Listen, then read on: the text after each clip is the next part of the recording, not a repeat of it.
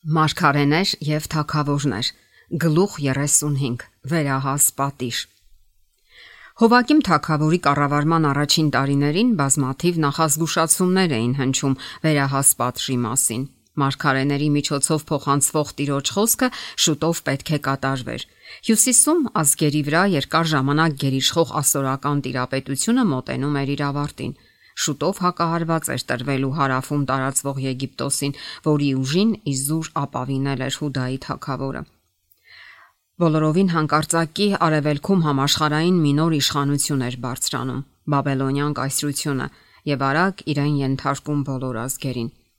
Մի քանի տարվա ընթացքում Բաբելոնի թագավորը Աստծո բարկության գործիք էր ծառայելու անապաշխար Հուդային պատժելու համար։ Կրկին ու կրկին Նաբուգոդոնոսորի զորքերը պետք է պաշարեին ու մտնեին Երուսաղեմ։ Խումբ, սկզբում մի քանիսը, իսկ հետո արդեն հազարավորներ ու տասնյակ հազարավորներ պետք է գերության տարվեին Սենաարի երկիր, որպիսի ապրեն այնտեղ, պարտադրված աքսորավայրում։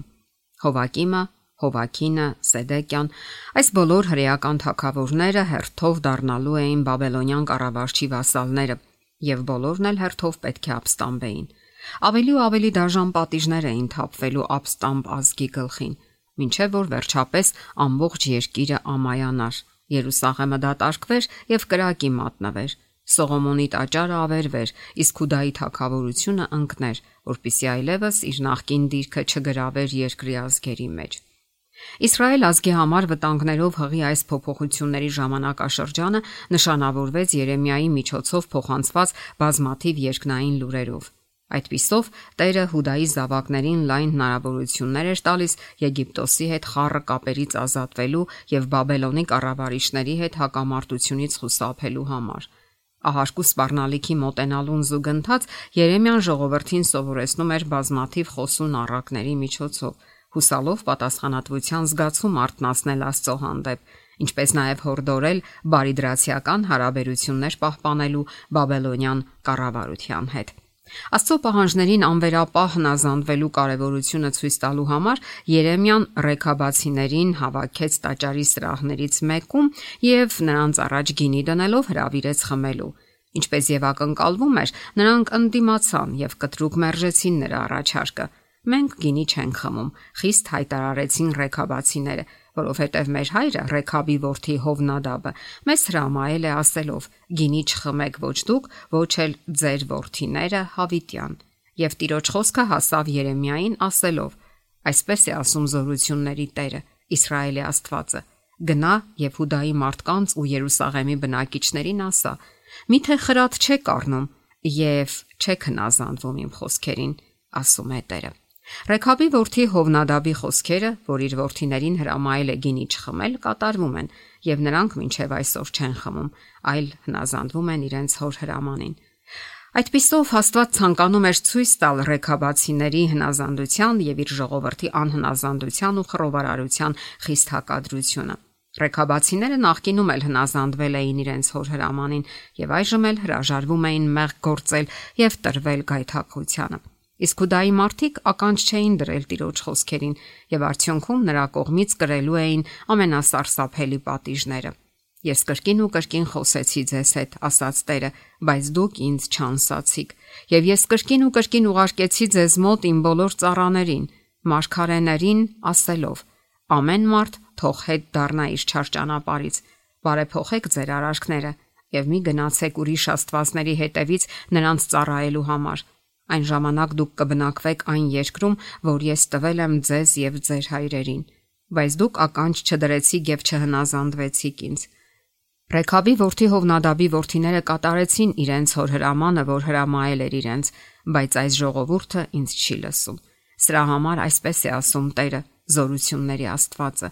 Իսրայելի Աստվածը. ահա ինչ արիքը, որ խոսել եմ նրանց մասին, ես բերելու եմ Հուդայի վրա եւ Երուսաղեմի բոլոր բնակիչների վրա, որովհետև ես խոսեցի նրանց, բայց նրանք չլսեցին, կանչեցի նրանց, բայց նրանք չպատասխանեցին։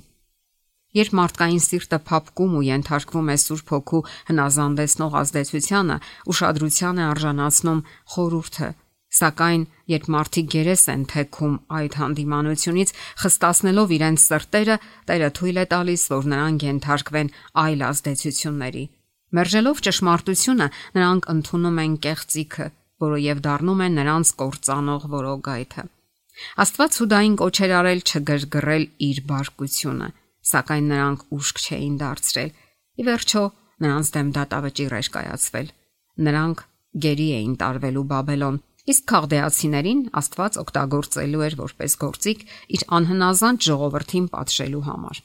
Հուդայի ժողովրդի տառապանքները համաչափ էին լինելու նրանց տրված լույսին եւ այն նախազգուշացումներին, որ արհամարել ու մերժել էին։ Երկար ժամանակ Աստված հետաձգել էր իր դատաստանները, սակայն այժմ նա այցելելու էր նրանց իր սրտմտությամբ, որպես նրանց չար ընթացքը կասեցնելու մի վերջին փորձ։ Ռեքաբի տան վրա սահմանվեցին հարատև օրհնություններ։ Մարգարեն հայտարարեց. «Քանի որ դուք հնազանդվել եք ձեր հոր Հովնադաբի հրամանին եւ պահում եք նրա բոլոր հրամանները եւ անում եք այն ամենի համաձայն, որ նա է ձեզ հրամայել, դրա համար այսպես է ասում զորությունների Տերը, Իսրայելի Աստվածը. Ռեքաբի որդի Հովնադաբից իմ առաջ կանգնող մարդ չպիտի պակասի ընդմիշտ»։ Այսպես Աստված իր ժողովրդին սովորեցրեց, որ հավատարմությունն ու հնազանդությունը օրհնություն են դառնալու Հուդայի համար, այնպես ինչպես ռեքաբացիներն օրհնվել էին իրենց հոր հրամանին հնազանդվելու համար։ Դասը մեզ համար է։ Եթե բարի եւ իմաստուն հոր պահանջները արժանացան խիստ հնազանդության, ով լավագույն եւ ազդեցիկ միջոցներ էր ձեռնարկել իր սերունդը անզսպության չարիքից հետ պահելու համար, անշուշտ Աստծո հեղինակության հանդեպ շատ ավելի մեծ հարգանք պետք է տածել, քանի որ նա ավելի սուրբ է, քան մարդը։ Մեր արարիչն ու մեր հրամանատարը, որի ուժը անսահման է, դատաստանը սարսափելի, ամեն կերպ մարդուն դրթում է, որ հասկանա ու ապաշխարի մեղքերից։ Իր ծառաների բերանով նա կանխասում է անհնազանդության վտանգները,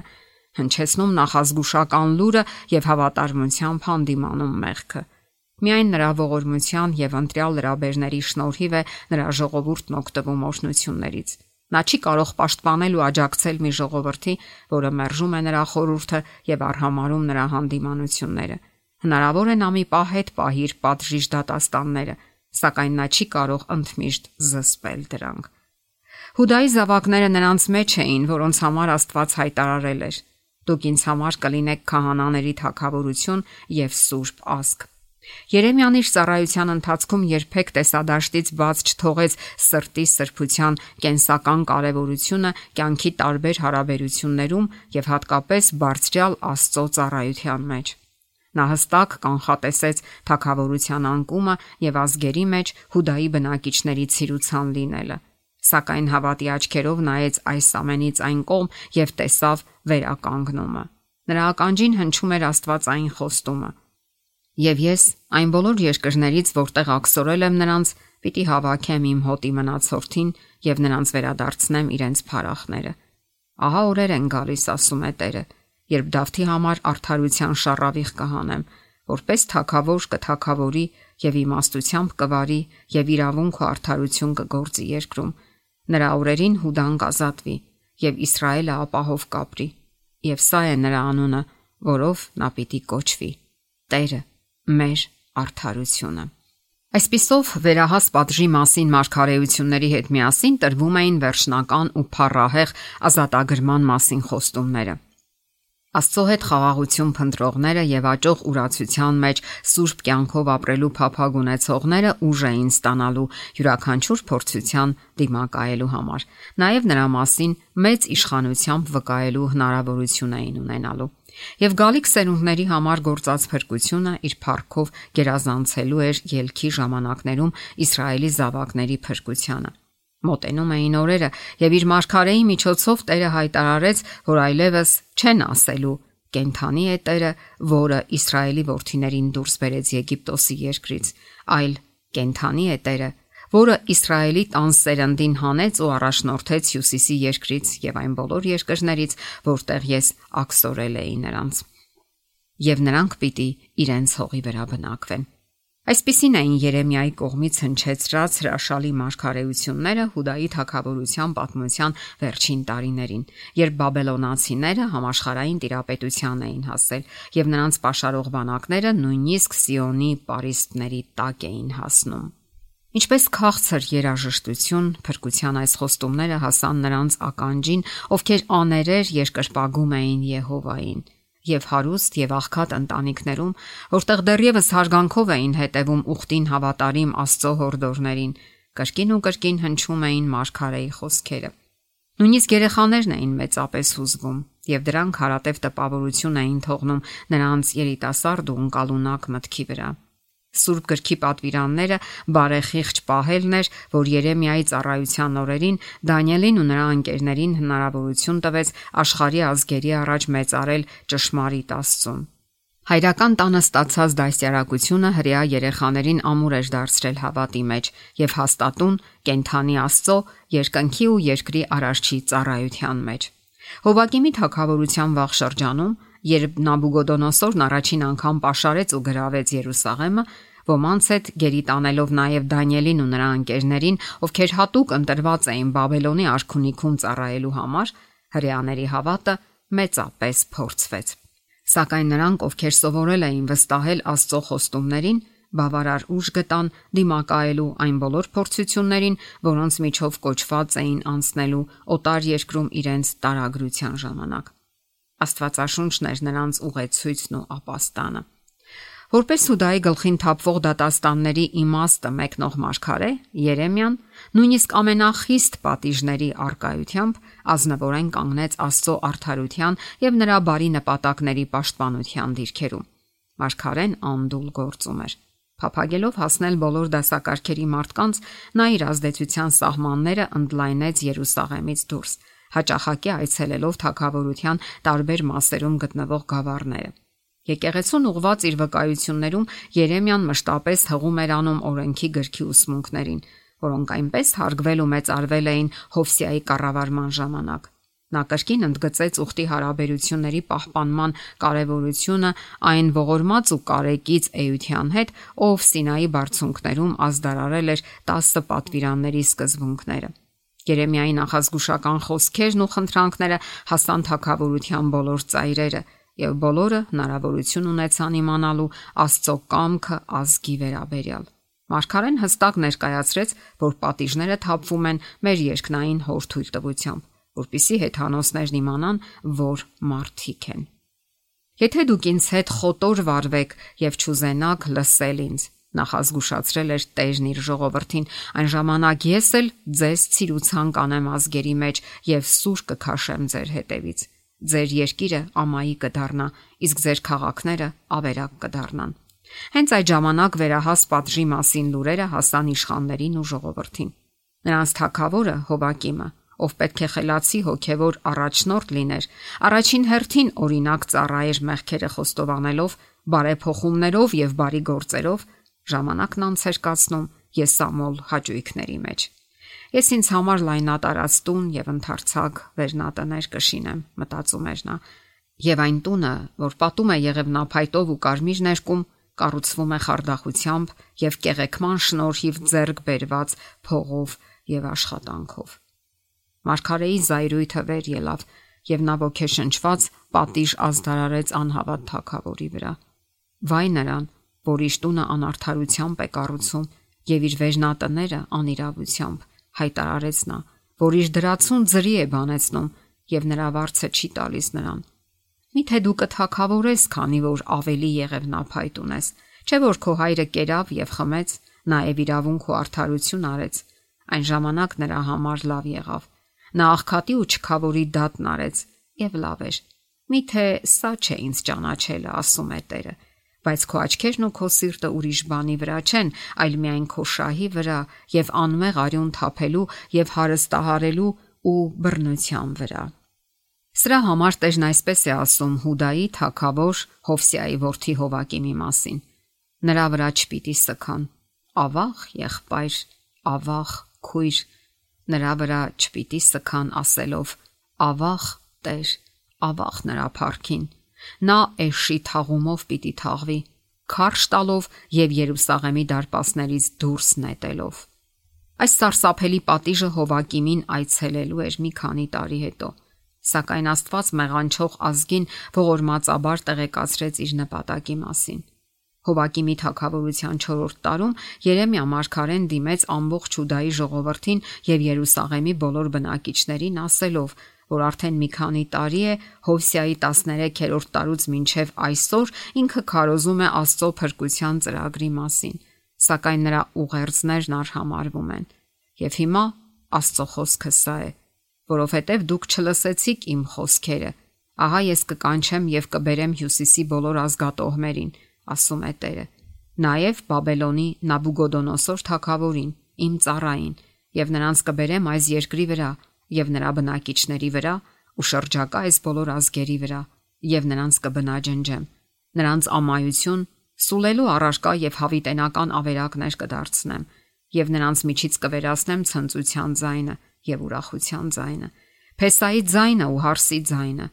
աղորիքի, աղալու ձայնը ու ճրագի լույսը։ Եվ այս ամբողջ երկիրը ավերակ ու ամայի կդառնա, եւ այս ազգերը 70 տարի պետք է ծառայեն Բաբելոնի թագավորին։ Թեև դատավճիռը հստակ էր հայտարարվել, դրա սարսափելի իմաստը հազիվ թե ընկալված լիներ լսողների կողմից։ Եվ որpիսի ավելի խոր ըմբռնեն ասվածը, Տերը փորձեց տեսանելի դարձնել խոսքերի իմաստը։ Երեմիան, ըստ նրա խոսքի,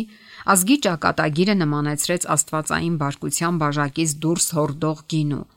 Այս վշտի բաժակից առաջին հերթին պետք է խմեին Երուսաղեմն ու Հուդայի քաղաքները, նրա թագավորները։ Մյուսները Եգիպտոսի թագավորը, Փարավոնն ու նրա ծառաները, նրա իշխաններն ու նրա ամբողջ ժողովուրդը եւ աշխարհի շատ այլ ազգեր նույնպես պետք է խմեին նույն բաժակից, մինչեւ որ Աստծո նպատակն իրագործվեր։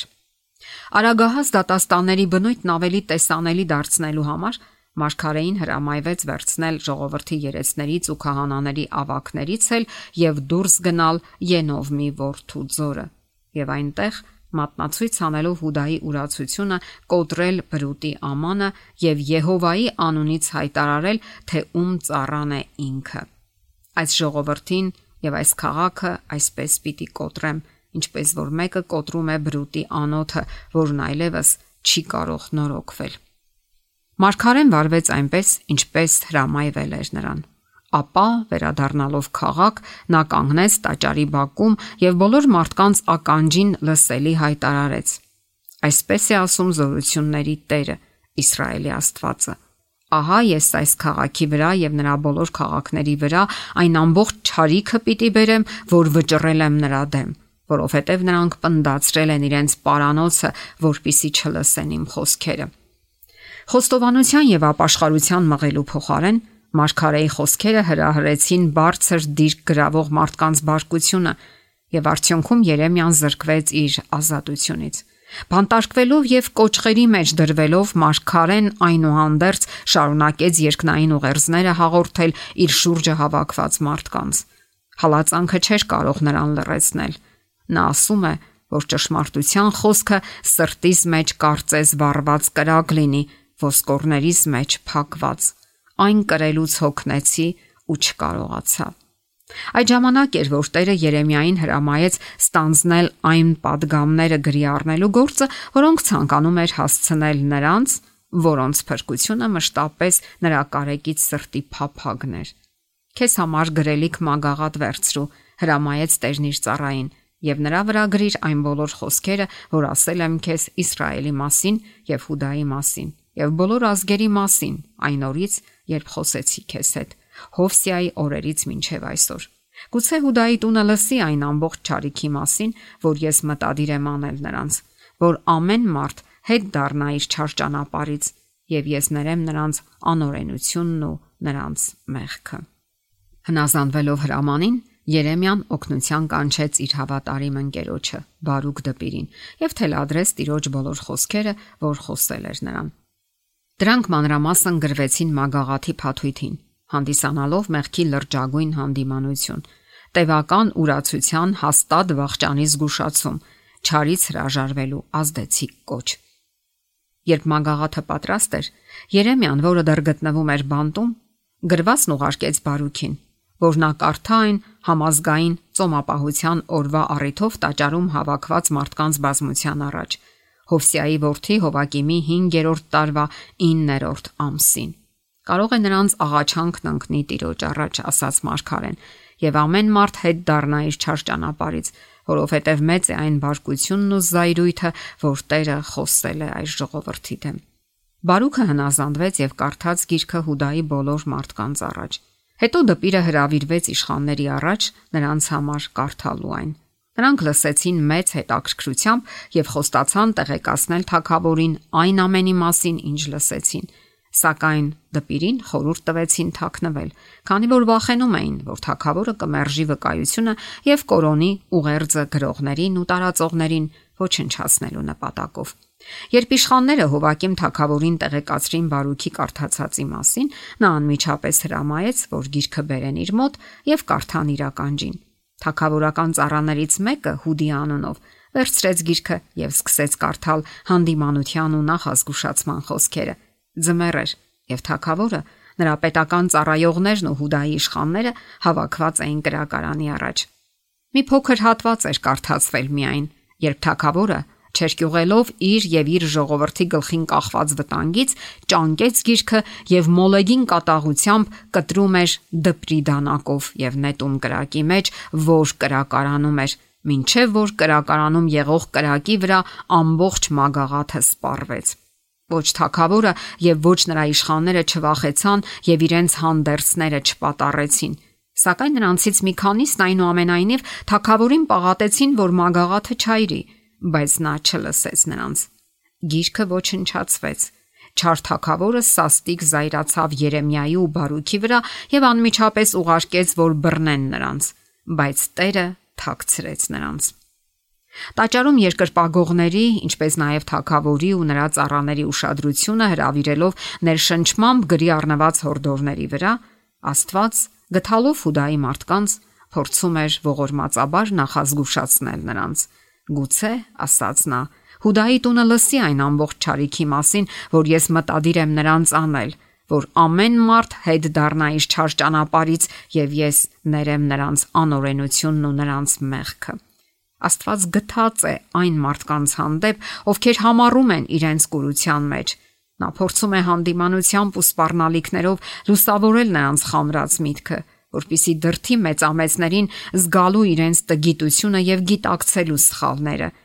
Նա ջանում է օգնել ինքնահավաններին, դրթելով, որ նրանք չգոհանան ունայն ձեռքբերումներով եւ փնտրեն հոգեվոր օրհնություններ երկնքի հետ սերտ կապի միջոցով։ Աստծո նպատակն այնպիսի падգամաբերներ ուղարկելը չէ, որոնք կգոհացնեն ու կշողոքորթեն մեղավորներին։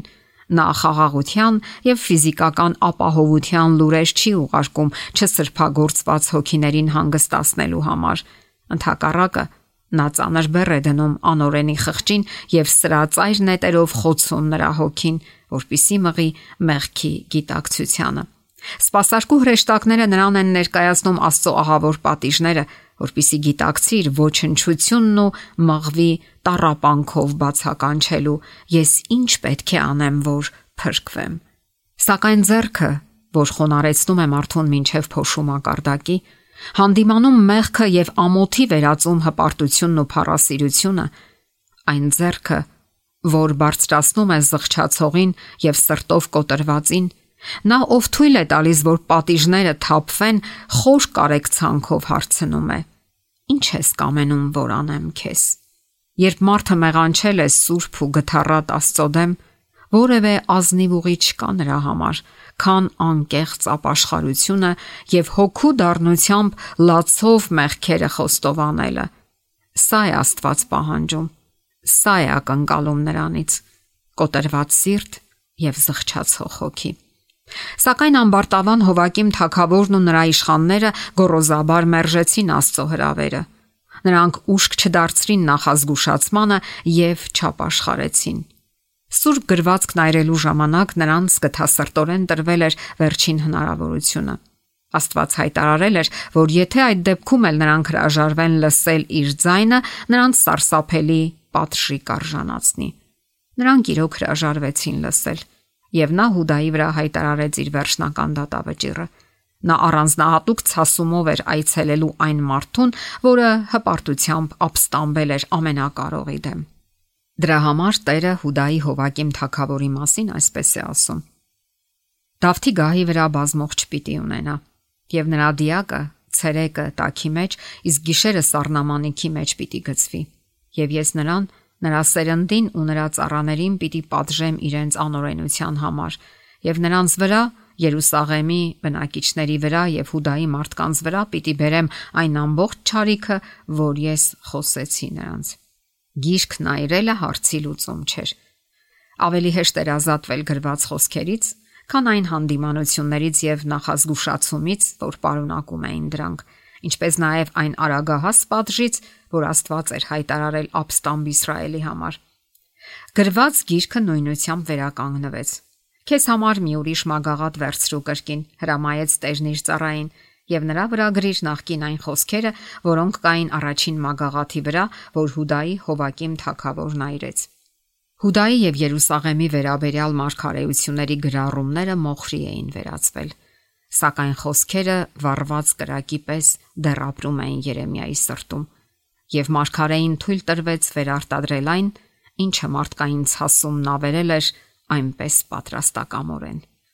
Վերցնելով մեկ այլ թղթագլան, Երեմիան այն տվեց Բարուքին, եւ նրա վրա Երեմիայի բերանից նա գրեց այն մագաղաթի բոլոր խոսքերը, որ Հուդայի Հովակիմ թագավորն այրել էր կրակով, եւ դեռ նրանց վրա նրանցպես շատ խոսքեր էլ ավելացվեցին։ Մարդկային ցասումը ցանկանում էր խոչընդոտել Աստծո մարգարեի գործին, սակայն այն միջոցները, որով Հովակիմը փորձում էր սահմանափակել Եհովայի ծառայի ազդեցությունը, այլ հնարավորություն տվեցին աստվածային պահանջները հասկանալի դարձնելու համար։ Հանդիմանությանն ընդդիմանալու հոգին, որը դրթեց հալածելու եւ բանտարկելու Երեմիային, գոյություն ունի նաեւ այսօր։ Շատերն են անտեսում շարունակաբար հնչող զգուշացումները, նախընտրելով լսել կեղծ ուսուցիչների, ովքեր շոյում են նրանց փառասիրությունը եւ անտեսում նրանց չարագործությունները։ Անկասկած է, որ փորձության օրը այսպիսիները ապաստան եւ օգնություն չեն ստանա երկնքից։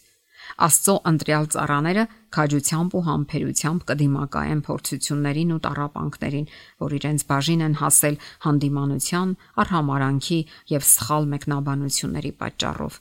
Նրանք պետք է շարունակեն հավատարմորեն իրականացնել Աստծո կողմից իրենց հանձնարարված գործը, մշտապես հիշելով, որ հին ժամանակների մարգարեներն ու մարդկության փրկիչն ու նրա աշակերտները նույնպես նախատինք ու հալածանք կրեցին խոսքի համար։ Աստծո նպատակն էր, որ Հովակիմն ընդունի Երեմիայի խորհուրդները եւ շնորհք գտնի Նաբուգոդոնոսորի առաջ խուսափելով դժբախտություններից։ Երիտասարդ թագավորը հավատարմության երթում էր տվել բաբելոնյան կառավարչին, եւ եթե նա հավատարիմ մնար իր խոստմանը, ապա կշահեր հեթանոսների հարգանքը, որով փայլուն հնարավորություններ կստեղծվեին հոգիների դարձի գալու համար։ Արհամարելով իրեն շնորհված մեծագույն առավելությունները, Հուդայի թագավորն ինքնակամ հետևեց իր ընտրած ուղուն։ Նա խախտեց բաբելոնյան կառավարչին պատվով տված երթումն ու ապստամբեց։ Այս ամենի պատճառով եւ նա եւ իր թագավորությունը հայտնվեցին շատ նեղ կացության մեջ։ Նրա դեմ ուղարկվեցին քաղդեացիների գնդերը, ասորիների գնդերը, մովաբացիների գնդերն ու ամոնի որդիների գնդերը, եւ նա անկարող էր պաշտպանել երկիրն այս ավազակախմբերի ասպատակություններից։ Մի քանի տարի անց նա խայտառակ կերպով ավարտեց իր կորստաբեր կառավարումը, մերժված երկնքի, չսիրված իր ժողովրդի եւ անտեսված Բաբելոնի կառավարիչների կողմից, ում վստահությունը նա կորցրել էր։ Այս ամենը Աստծո պատգամաբերի միջոցով տրված ծրագրից երես թեքելու ճակատագրական սխալի հետևանքն էր։ Հովակիմի որդին Հովակինը գահը զբաղեցրեց միայն 3 ամիս եւ 10 օր։ Հետո նա հանձնվեց քաղդեական զորքերին, որոնք Հուդայի կառավարչի ապստամբության պատճառով կրկին պաշարեցին դատապարտված քաղաքը։ Այս առիթով Նաբուգոդոնոսորը Հովակինին գերի տարավ Բաբելոն,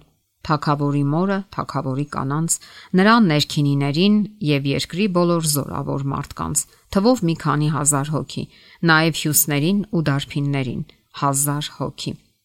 Բաբելոնի թագավորը նրանց հետ տարավ տիրոջ տան բոլոր գանձերը եւ թագավորի տան գանձերը։